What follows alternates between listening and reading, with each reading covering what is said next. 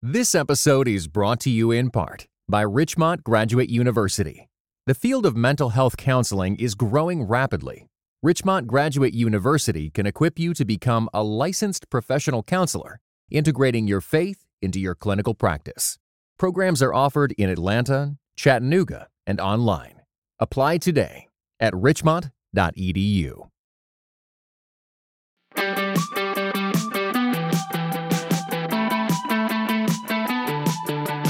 Welcome to the Crafting Character Podcast. Steve Carter here, and in association with my good friends at Preaching Today and Food for the Hungry, I bring you a podcast that hopefully helps you get better at the craft of teaching and preaching and communication while always hoping that your character leads the way. And today I'm excited because I get to, many of you know him, but I get to, for the few that don't, I get to introduce you to a sage. You know, those guys that you get around that they ask the question that's behind the statement. They ask the difficult, provoking, provocative question, or they articulate something in such a way that takes what you've always known, but somehow you see it all afresh again. His name is Mark Scandrette. I met him years ago in San Francisco. We went dumpster diving of all paces and spaces. He taught my friend Aaron and I a ton about practice, not just teaching for application, but teaching and having practices and formation. And he's got this amazing book. It dropped last year, and it's on the Beatitudes. And we're going to talk about that. It's the ninefold path of Jesus. It's all about this hidden wisdom that, again, he just can draw out and provoke within. It's amazing. And then we went on a trip last year together, and he was a real guide and a real part of my journey of healing. And so we'll jump into that because it was super, super character formation for me. So without further ado, the one, the only, Mark Scandrette. Welcome to the Crafting Character Podcast, my friend. Great to be with you, Steve. Hey, man. As we said on the Camino, Stephen Karsten. When you check into different hostels and they look at your name with a PH, they don't know what to call you. And then when they look at your last name, Carter, and they still get it wrong, it just sticks. It just sticks. So,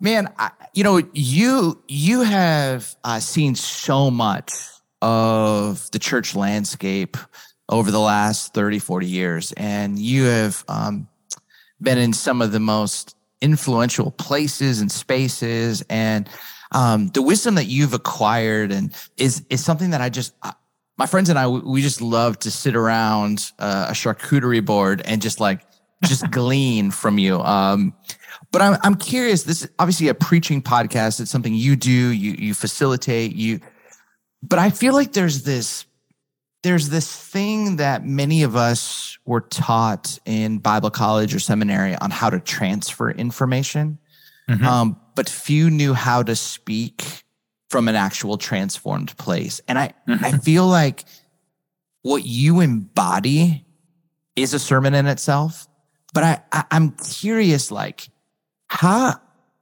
do you get, I guess how to say it is, how do you get this deeper transformation to kind of come out and flow, and not just transferring of information when you preach? Yeah. Well, for me, it started with being a young preacher and realizing no matter how well I communicated, I didn't really see it bringing transformation in the lives to the people that I was communicating with. Wow. And I would try, and I did my exegetical work, and I would kind of wrestle in my soul about the implications and applications to life. I'd have great stories and sometimes props, and I'd get people acting things out. Like, this is some serious high-level entertainment here, or edutainment.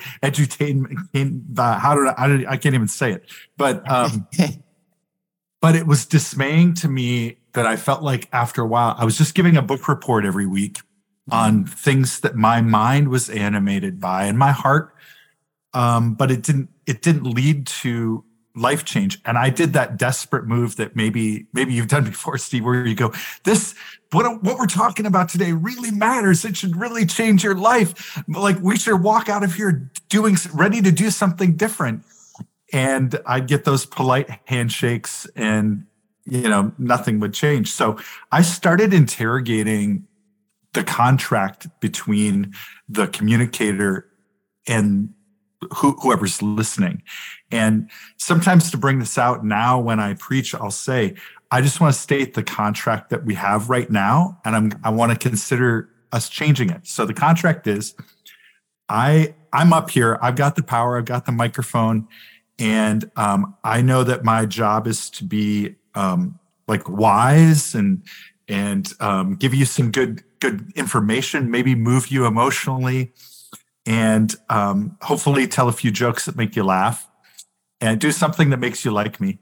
And your job is to look at me, give me some respond, maybe make me feel good by taking some notes, And I said, let's be honest. If that's what we're doing, it doesn't change me, and it also doesn't change you. Wow. So could we reconsider what's going on between us? What if instead of just sharing information, I share a little deeper of my story, and I risk some vulnerability? But how about if you do too? And if we stop once or twice and I invite you to turn and speak to somebody near you, we might get up and do something in our bodies. And then towards the end, I'm going to invite you to consider taking on a practice with me this week that's related to what we're exploring. And I'm really going to do it. And I'd invite you to do it with me. Well, what if we try it? And I try and get their consent, because it is a change in contract. And then we go on our way. So I don't always do this, but I have kind of something in mind when I'm going to be communicating from the stage about some of my goals. But before I get to that, can I say one other interesting thing? I think that preaching and that center gathering is the most resource intensive, but possibly the least transformative thing that happens in the life of a local congregation. No, I mean, this is why we do this. I mean, you've been around this, you've seen it. Talk more about that. Yeah. And so we've got to find a different contract, really I think it's worth considering, how does transformation happen? And I think some key characteristics are, it happens through relationship. It happens through vulnerability. And it happens through having new experiences and making new choices. So we've got to find a way to translate that into this venue that, a lot of us don't have a choice about. There's going to be a gathering and someone's going to be doing some communicating, but how can we do it in a little bit more interesting way? I'll throw out one other curious thing because I study a little bit of neuroscience, and I know probably a lot of your listeners have too. And have you ever had that experience where you're watching a television show, or an action movie, and I know for me, sometimes my feet sweat and my heart starts to race, if I'm watching an action movie or a heist movie or something like that. And I've literally done nothing. I'm laying on my couch, but my body is thinking it's having some incredible, that I'm Jason's, so-and-so, or Jason Bourne or something like that. But I think a similar thing sometimes happens when we communicate powerfully. Where if I tell and I used to go around and do this, I would tell, I wrote in a book about a very dramatic relationship I had with a trans person who was unhoused, and the remarkable way we developed a friendship and how I saved their life. And I wrote about it in my first book, and I would go around the country incorporating that into preaching.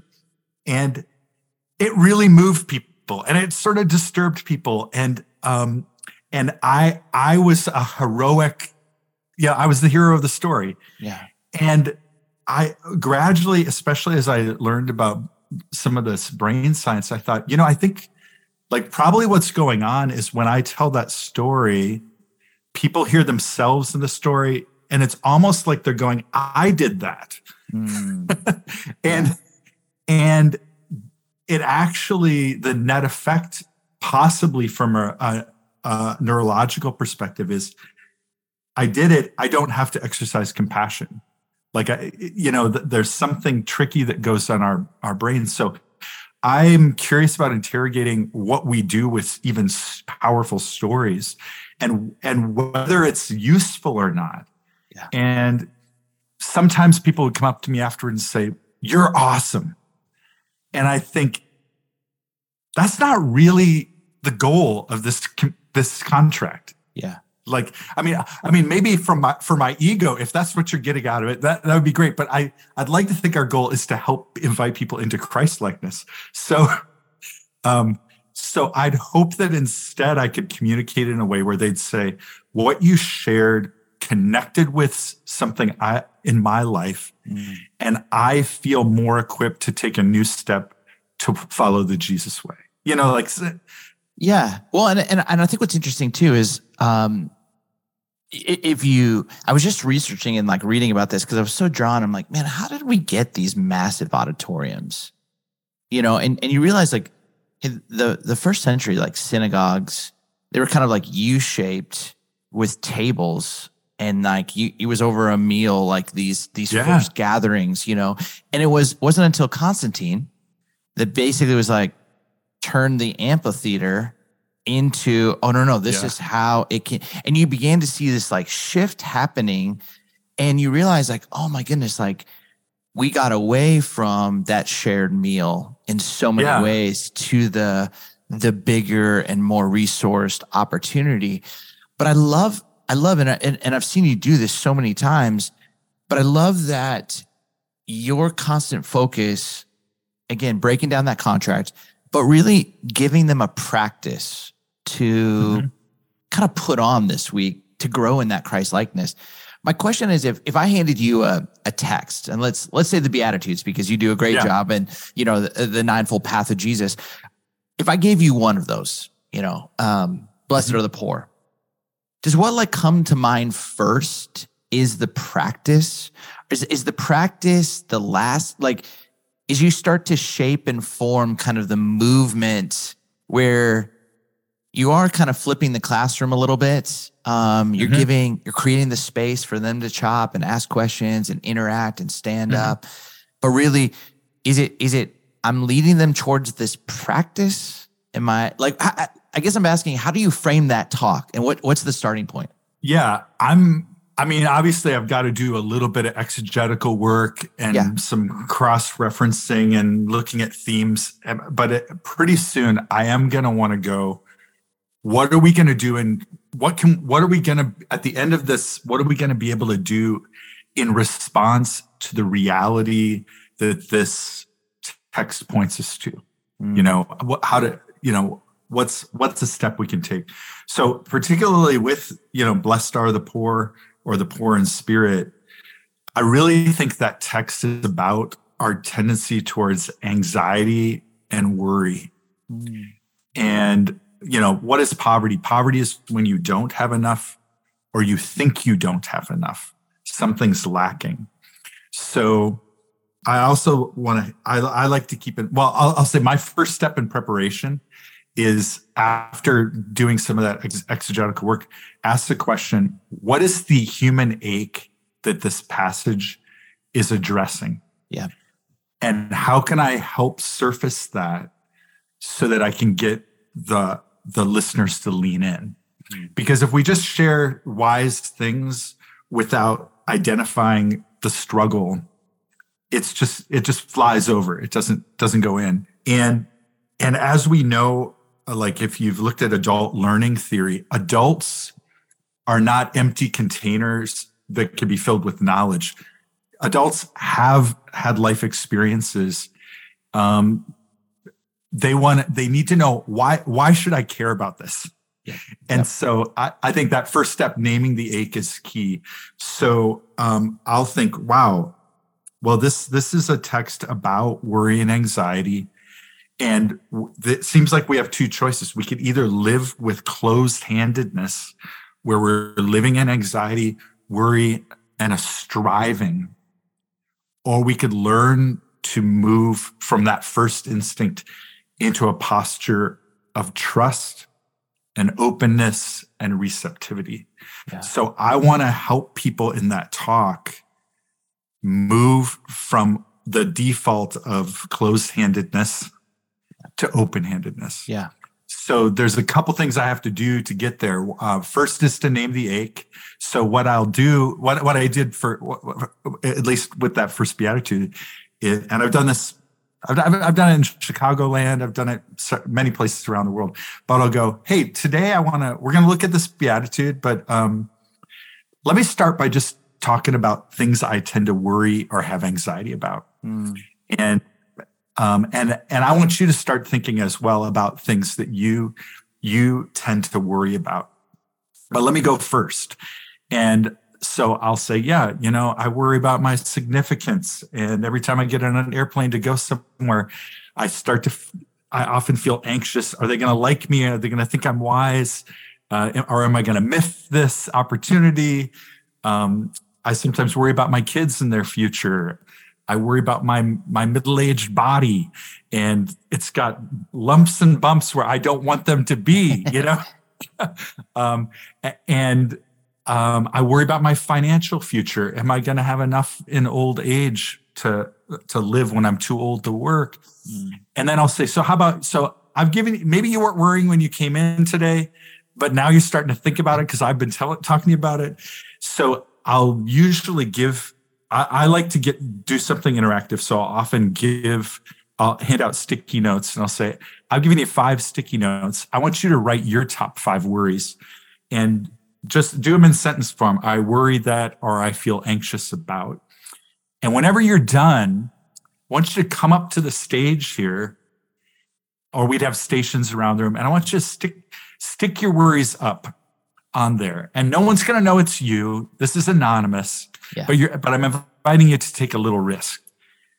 And then once they've done that, I say, thank you for taking a step of vulnerability. And then I'll have male and female voices read off a sample.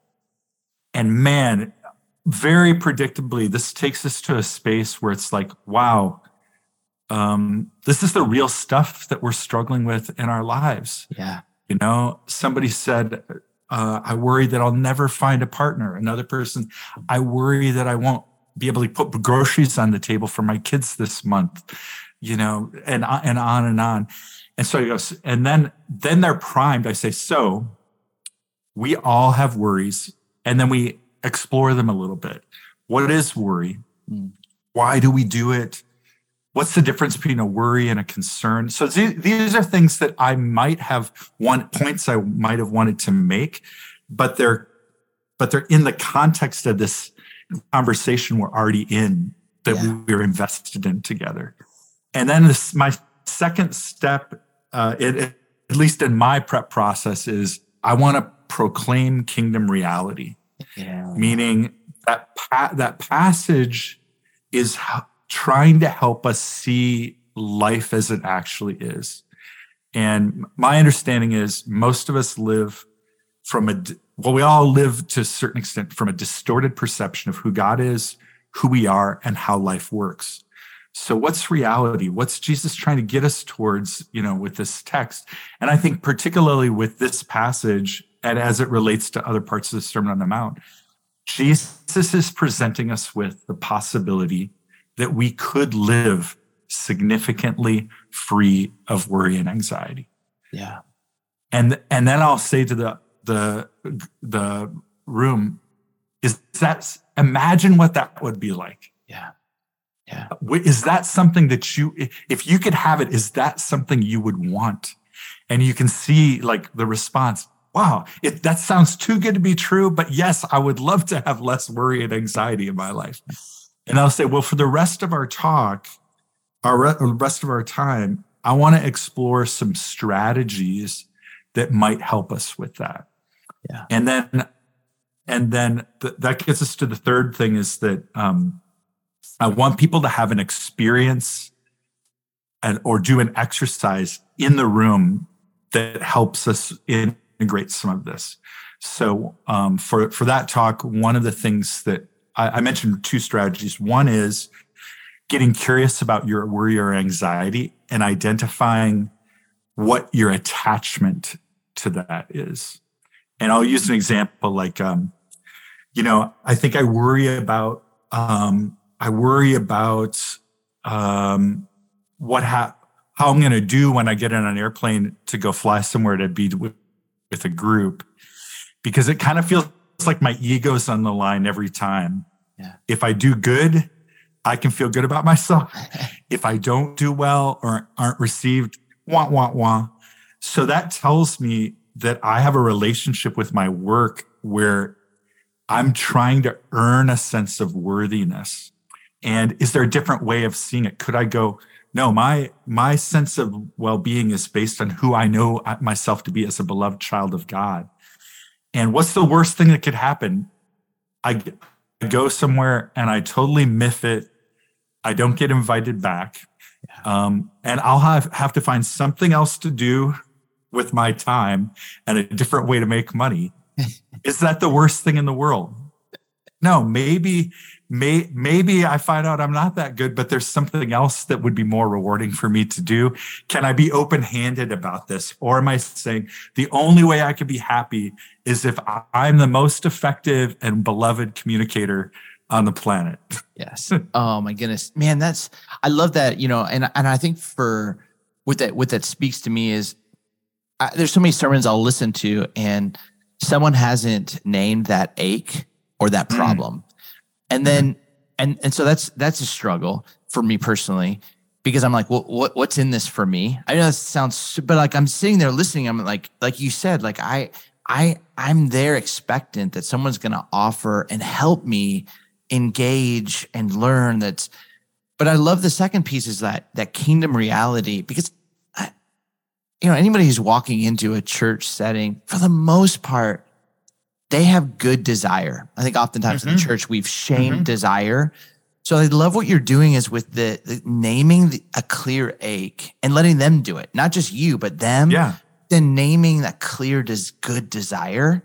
And, but that practice piece so that when they find themselves drifting into the space, they can go back and go, oh, actually, I practiced this in a room, and then we talked about it on a Thursday at a bar, and we chopped about it, and and it's starting to help me actually embody that beatitude. And you've just done this. Like you have not just taught, but you have shown so many people how to embody Christ-likeness. And it was so different for me than what I was taught, because I was taught, own the room, move the room, da, da, da, da. And it just began to go, oh man, how do we do this in a way that we help our people actually embody this? So a lot of times when I guest speak places, I'll say, I want to try something a little more interactive. Yeah. And they'll say, it won't work here. Like not with these people. And I'll say, well, I'm going to ask their permission and get some consent first. And then let's just see what happens. So at this point, I'm on my third step. Let's have an experience in the room. So after I share me being curious about my worry, I say, I want you to turn to a person next to you. Tell them one of your worries, and then go through that same process that I went through. Why do I worry about this? What's the potential attachment I have? And what would it look like for me to be open-handed and to not say my happiness is dependent on getting my way? Yeah. And one time in particular, and so I give them not a long time, of course. You don't have a long time, but I'll pull them back together. And one time when I did this, I'll usually say, what was that like for you? And actually try and hear from a couple people. And the oldest people in the room at this one church, in their 70s, they said, we just talked between us, and I learned something about my spouse I'd never knew before. And that vulnerability really brought us to a new place of intimacy in our relationship.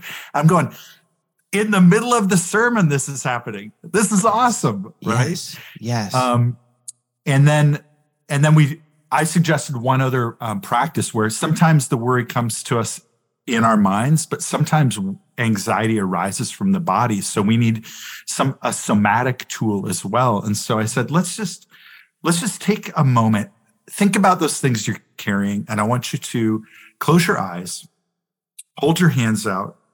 And if our first instinct is to be closed-handed, I want you to right now choose to open your hands in receptivity. And let's just sit and breathe deep in the presence of our Creator, trusting that in this moment we have everything we need. Yeah. And you will in the next moment. Like, this is a safe universe to live in. And I'll let them experience that for a minute or two. And I said, next time you feel anxiety arising, pause, breathe deep, center yourself. And it might even help you to have a breath prayer. And I give a couple of examples of some potential breath prayers. So that takes me through to the next, the fourth step is that I want to formally invite them into a practice. So I said, so we're not going to be able to fully integrate what we've been exploring just in this 30 minutes, but I'd invite you to try on two things this week. One is take some time and actually journal out your curiosity about your worry.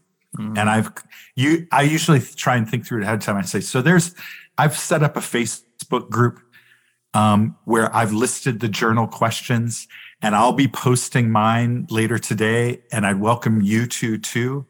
But if you want to be part of this experiment, you can sign up there. And then the fifth step, and this is key, is there needs to be some follow-up. So a lot of preachers are trying to bring application, and they'll throw out a great idea on a practice.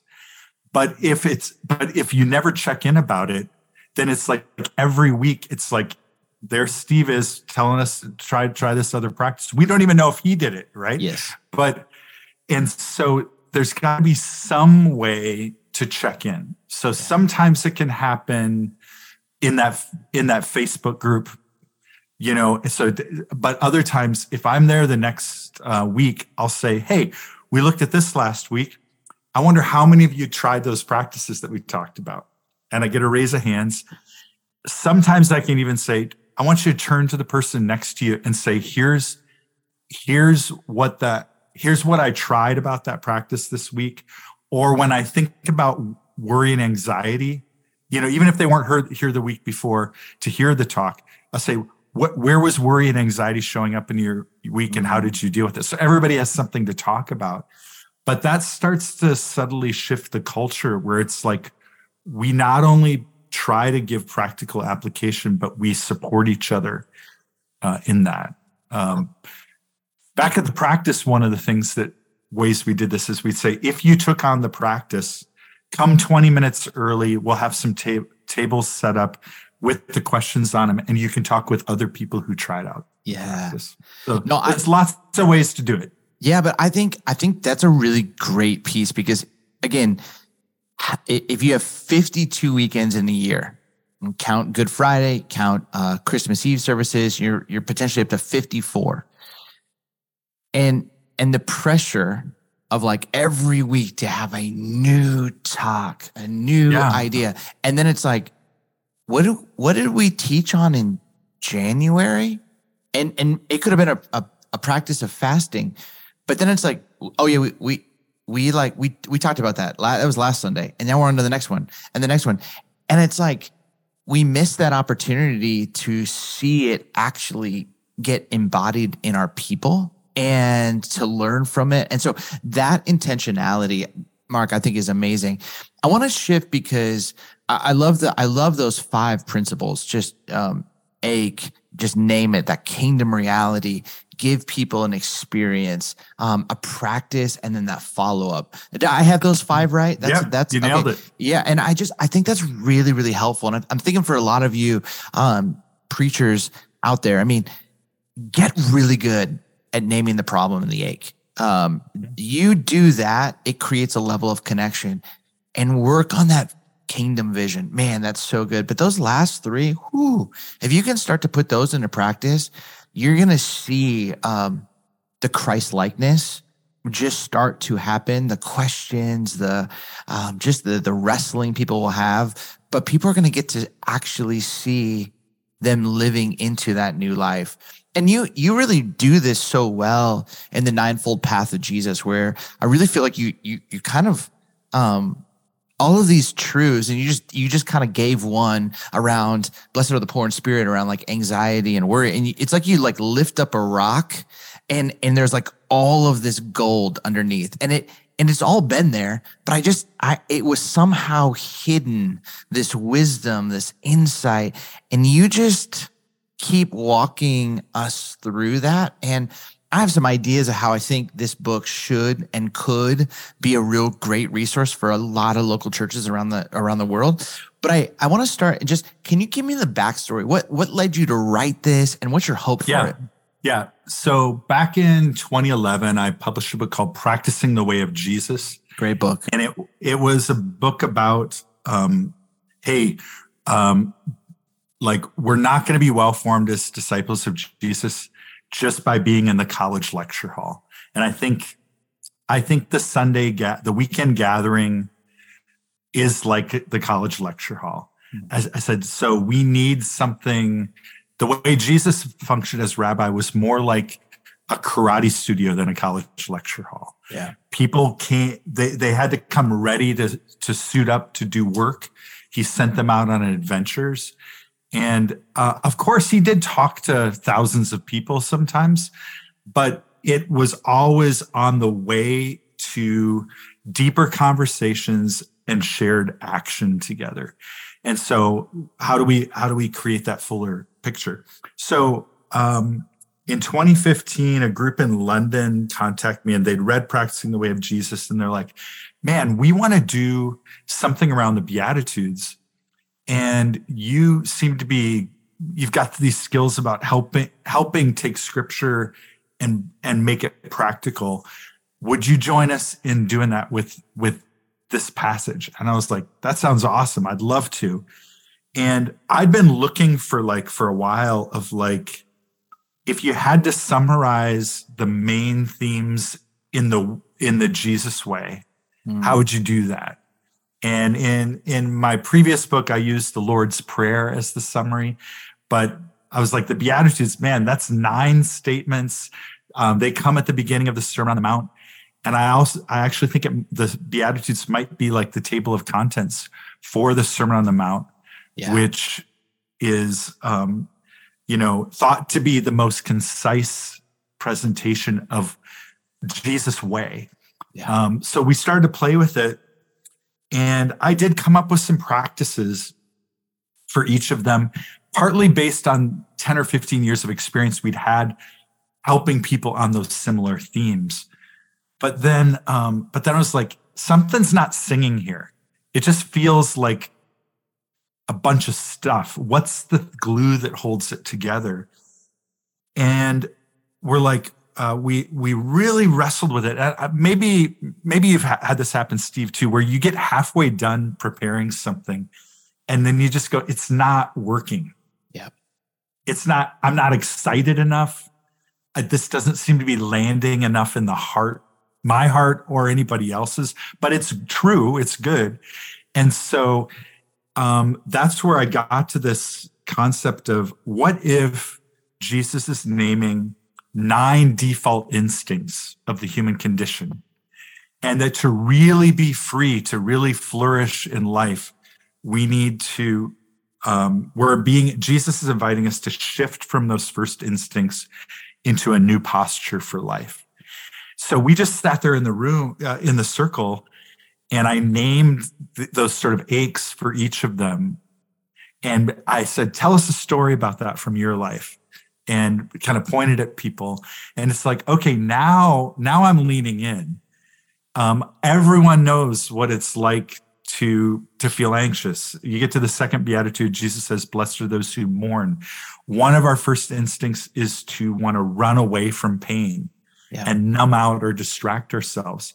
This is like a universal experience. And so Jesus offers us an alternative to that. Instead of running, what if we take the time to sit with what's hard, to grieve it, to complain to God, to mourn with each other? Maybe a deeper source of comfort could come to us. So we just kind of walked through the Beatitudes like that, and they really started singing much more than they had before. Well, I mean, that's amazing. What I love about these kinds of conversations is, especially with someone like you, is you'll say something and I'm like, oh, I have to press into that. The book does sing. I mean, there's so, like each of these chapters, but you said something that I think is so important. And every preacher who's any good has gotten to that place that you just described, where I have an idea. I thought it was going to go. I thought something wanted to happen. I still have this inkling of hope. Something wants to happen from this. I just can't see it. What does Mark Scandrette do when he knows there's gold here? He just can't seem to get it. Like, what are some of a couple of things you do just to find it? I think I'm a big advocate of preparing things in community. Yeah. So on a lot of my projects, I end up being the lead creator, where I've done a lot of the work, but at some point I need to test it out with some other people and see what their reaction is.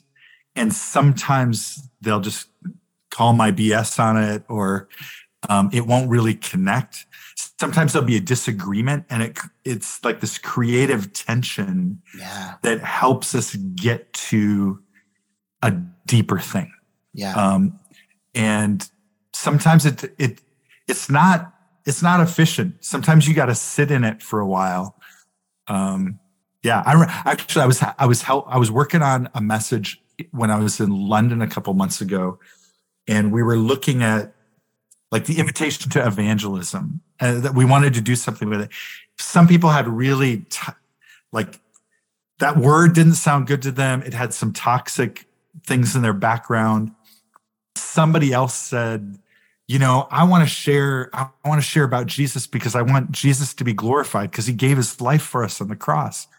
And I just went, because I'm Christian, I know what you're saying, but if I didn't have this background, what you're saying doesn't make any sense to me. So start speaking English. Speak to me in a way I can connect with. And we were almost like voices raised, not really antagonistic, but I was, with a little playfulness, and I kept pushing him. What in the world do you mean? Yep. Because that doesn't sound good to me. You want me to believe in Jesus so Jesus can be glorified? You got to be a Christian to get that. So so in frustration, he goes, we have this treasure and it's so precious. I want people to experience everything that they were made for. And I go, okay, now we're getting somewhere. Yes. Yeah. Now you're tapping into a universal longing. I know that life is about more than just what I'm seeing. I want to believe that my story connects with a bigger story. And so we kind of arrived at this. I also like these quick little phrases that are connected to maybe even a body posture. So we worked on it together, and we went, we have this treasure inside of us. Let's explore it together. And suddenly evangelism, which is a nasty, ugly, weird, controversial word, suddenly our imaginations are opened that, wow, we get to explore our stories together and see how it's connected to a bigger story. That's what this is. Man, that's so good. And I think getting the people in the room and just interrogating it, pushing it, pushing it. I mean, it always, if you have the right people in the room, and there's the right trust and safety, and you're so good at this, is the right kind of playfulness, the right kind of challenge, but the right level of contrarian, which a contrarian actually believes in the person and believes in the idea. That's why they're contrarian. People often forget that, but to try and push at it. And I can feel that with each of the 9 Beatitudes, these 9 statements that you just have like sat with, and really, and I love how you said that, like universal longing, that ache. And I was thinking about this because I think that for so many people right now, they are wrestling with finding content that can really inspire the imagination, really speak in a way that's contextually and accurate, but also speaks to with a level of relevance and longing to today, but also something that's tangible, that it can be tried on and applied in a, not like in a, here's 7 steps to do this, this, and this, but in an actual like imposture and then this sharing. And I just feel like this book is at like a really, really important time. I know it released last year, but I feel like this is a book, and they talk about this in publishing, like a long tail. Like it just, it's the shelf life, just like the Practicing the Way of Jesus. I mean, I feel like that book is so critical to kingdom movements today. But like this book and these 9-fold path, I just think it's one of those books that you could literally do, start the new year, start 2024, and just do 9 Beatitudes at the universal longings. Like, and then like actually have your small groups chop this whole thing up and just sit with it and wrestle with it in community. I'm just telling you, I think you could even, if you're like one of those services that just have like a Wednesday night, that's your hardcore like disciple making strat. I think this could be an amazing, amazing resource. I think this is even an amazing resource for staff development. For many of you, like who are just, you got a staff team of 100, you got a staff team of 50, you got a staff team of 10, to like start being able to identify these 9 universal longings. I just have begun to see the potential going, man, this book spoke to me personally. And I remember like just talking with Mark about this. I'm like, man, this thing needs to be in so many more conversations, because I'm feeling like the Beatitudes are more relevant today than ever before, more needed than ever before. Going into a political next presidential, like we need the Beatitudes, we need the sermon on that, we need the kingdom reality. Yeah.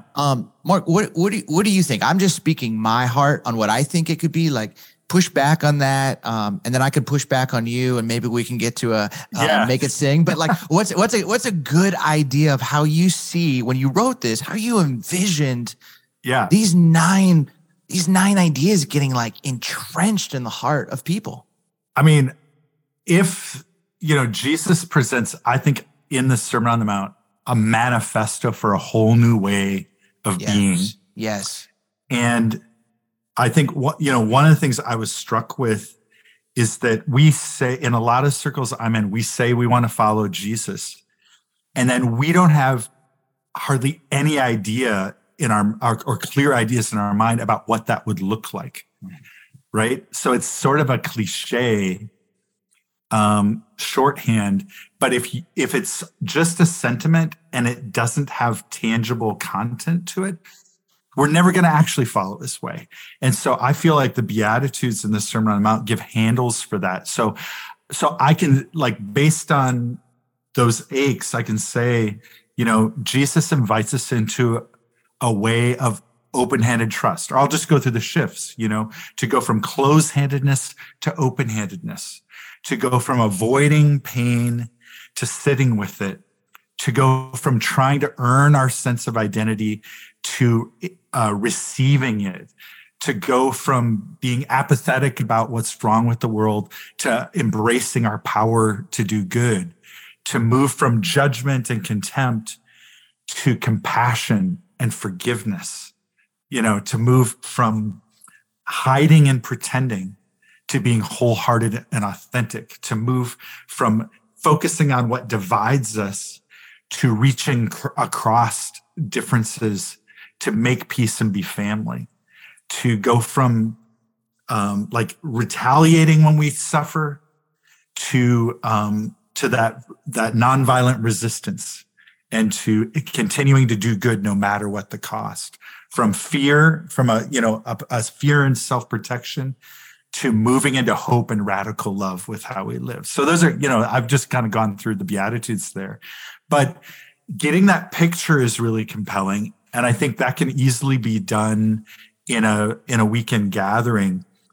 I really think most people need some kind of smaller group setting with a little more time to both talk out where they experience that human ache, and also the kind of support to say, let's try on these things this week. So in the book, and in the curriculum that goes along with it, there's a suggested journal entry, daily habit, and then what we call the experiment, some new action to take during the week.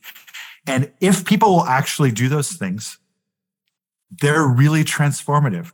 For leaders, we do an online lab to help people get kind of the DNA of this way of communicating and leading. And one of the guys he'd been a vicar in the UK for 40 years. And he said, this has been the most transformative experience of my entire Christian life. Wow. Because we were being honest. Yeah. And we were taking on practices together. Yeah. Well, and I remember, Mark, that we had a moment where we were talking about identity, and you had us kind of name some stuff where we were finding our identity in, and then you had us like do the posture where we put our hands over our hearts, and just and then other brothers began to like speak who we actually are, and we couldn't like negate it. We couldn't do. All we could do is just receive it. And to this day, if there's a moment where I feel like someone's saying something, I like instinctively put my hand over my heart. Yeah. And that simple just, like it slows me down. And where I had been so trained in false humility, so trained to push all of that stuff away that was like true to the tenderness of who I am, and true to, I learned to like actually receive it. And really sometimes I need that posture to lead my heart and my mind.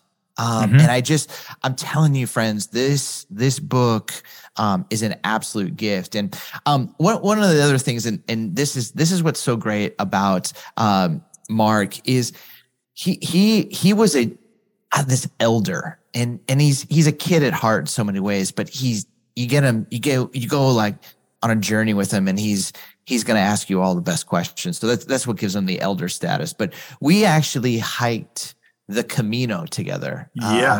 And I'll tell you what, we would walk, and then every night pretty much he would come up with some charcuterie board and some drink, and he just would pose a question and like reflect back to what we heard and what he heard, and ask bigger questions. And I mean, that's what's so amazing about reading you, is meeting you,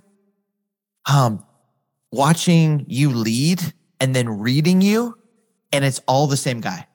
And I think you've had those moments where you've read someone and you're like, that doesn't sound like they speak. And that doesn't sound how they actually talk and they interact. Like it was just like, oh, this is the good stuff. I'm curious, what has, and I think it's a lost art, and you helped me reclaim it. What has pilgrimage taught you? Because you've actually hiked the Camino de Santiago multiple times, but what has the act of pilgrimage done for your own character formation? I mean, in a way, it's like the trip you and I took together. I think it kind of exposed me, and a lot of people go on a pilgrimage, especially the one to Santiago, and they're like, "Oh, this is gonna be great. I'm gonna walk 10 or 15 miles a day. Maybe I'll meet some people. I'll have some great time of reflection, and then there's a great meal at the end of the trail every day, right? Yeah, because you're in Portugal and Spain. Yes, but I think what's been that was my expectation. What the reality is this is pushing my body. I'm not spending as much time being reflective because I've just trying to figure out how to follow yellow arrows and get the calories I need speaking Portuguese, like yes. And then another thing for me was like realizing I might be in an ideal situation for being reflective, but my heart isn't reflective. Like I wanna, my mind is going other places. So just that kind of data coming back is helpful. Probably the most painful thing for me about the pilgrimage we were on is once I got in zone with you and the rest of the group, my ego just shot out, and I was just like, I got to prove I'm the guy with these people. And I kind of had a break because I was walking alone until I met up with you, and no one knew who I was or what my reputation was with anyone, and I could just be Mark walking the Camino. But suddenly I felt this pressure to perform. Yeah. And it was I'm embarrassed to this day at the kind of gymnastics I did to try and impress you and other people in the group, because I felt, I guess it made me become aware of I'm halfway there internalizing that message that I'm God's beloved and I don't have to earn it or prove it. So I think that was one of the gifts that you gave me was, and I've had a few leaders really, really live this out in real time for me. But to be someone that offers such wisdom and truth and the way of Jesus, and also in real time, have an ability to consent to reality of where, there's parts of you that want to take over. And for you to talk about that, and you weren't alone. We all were. We all were having it was all revealing something and exposing something, but it was like, oh, Mark just opened the door and like all of it was silly. All of it was like, you have all of the respect in that room. You're amazing. We love you. And you're wrestling with this, and like, I'm wrestling with my stuff, and you're like and it's all like silly. It's all like when you actually say it out loud, but it's so human and it's so real. But like saying it allowed me to say it, allowed Tommy to say it, and it just opened the door for such depth, but also taught me like, man, like in real time, the sooner you can name it, and the sooner you can get back to, no, this is that posture. The sooner you can get back to those ninefold paths, the sooner you get back to living and walking an embodiment of Christ. Well, I think authenticity is such an important skill for a communicator. Yeah. And in two dimensions. One is, being honest about your life. And of course, about your experience, about your feelings, about your both your glory and your flaws. Yes. Hopefully not in a way where you're bleeding, but you're sharing stories from your scars, right? Yes.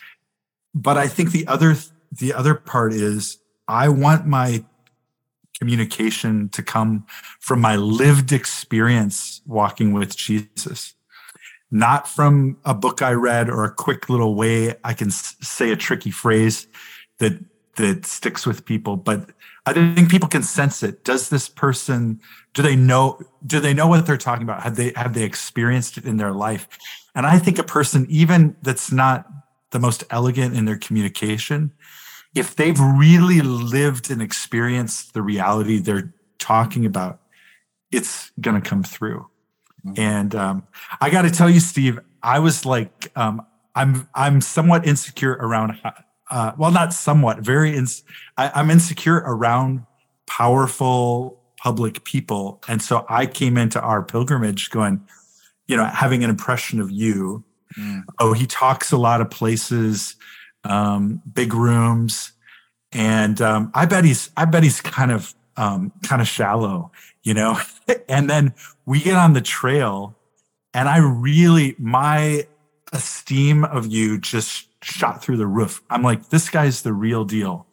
And if he gets to speak in big rooms, it's because he works twice as hard as the rest of us, and is a curious person who's committed to lifelong learning.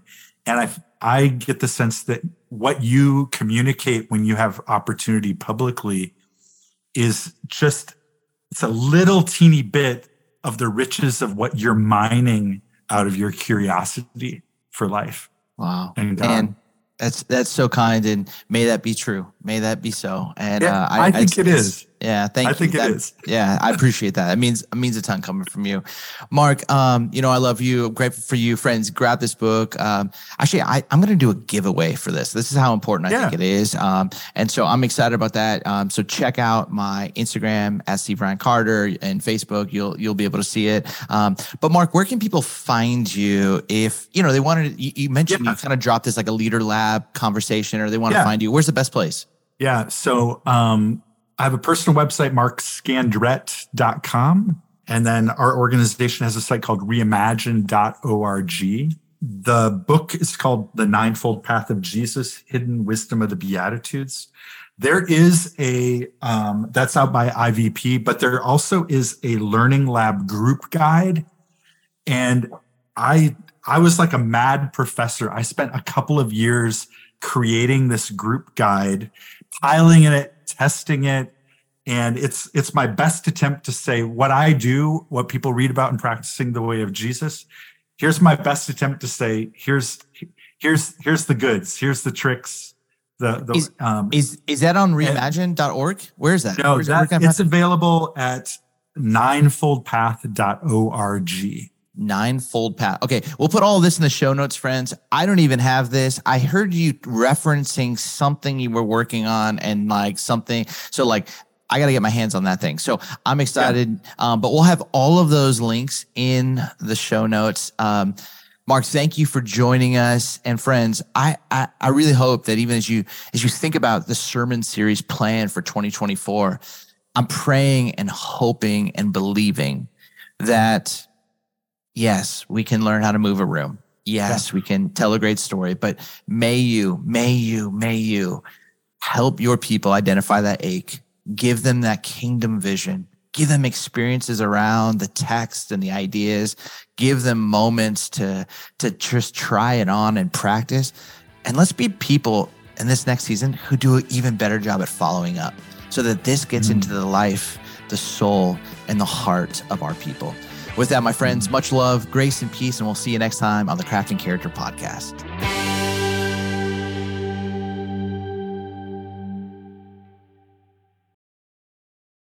This episode was brought to you in part by United We Pray. United We Pray is a podcast devoted to praying and thinking about racial strife, especially between Christians.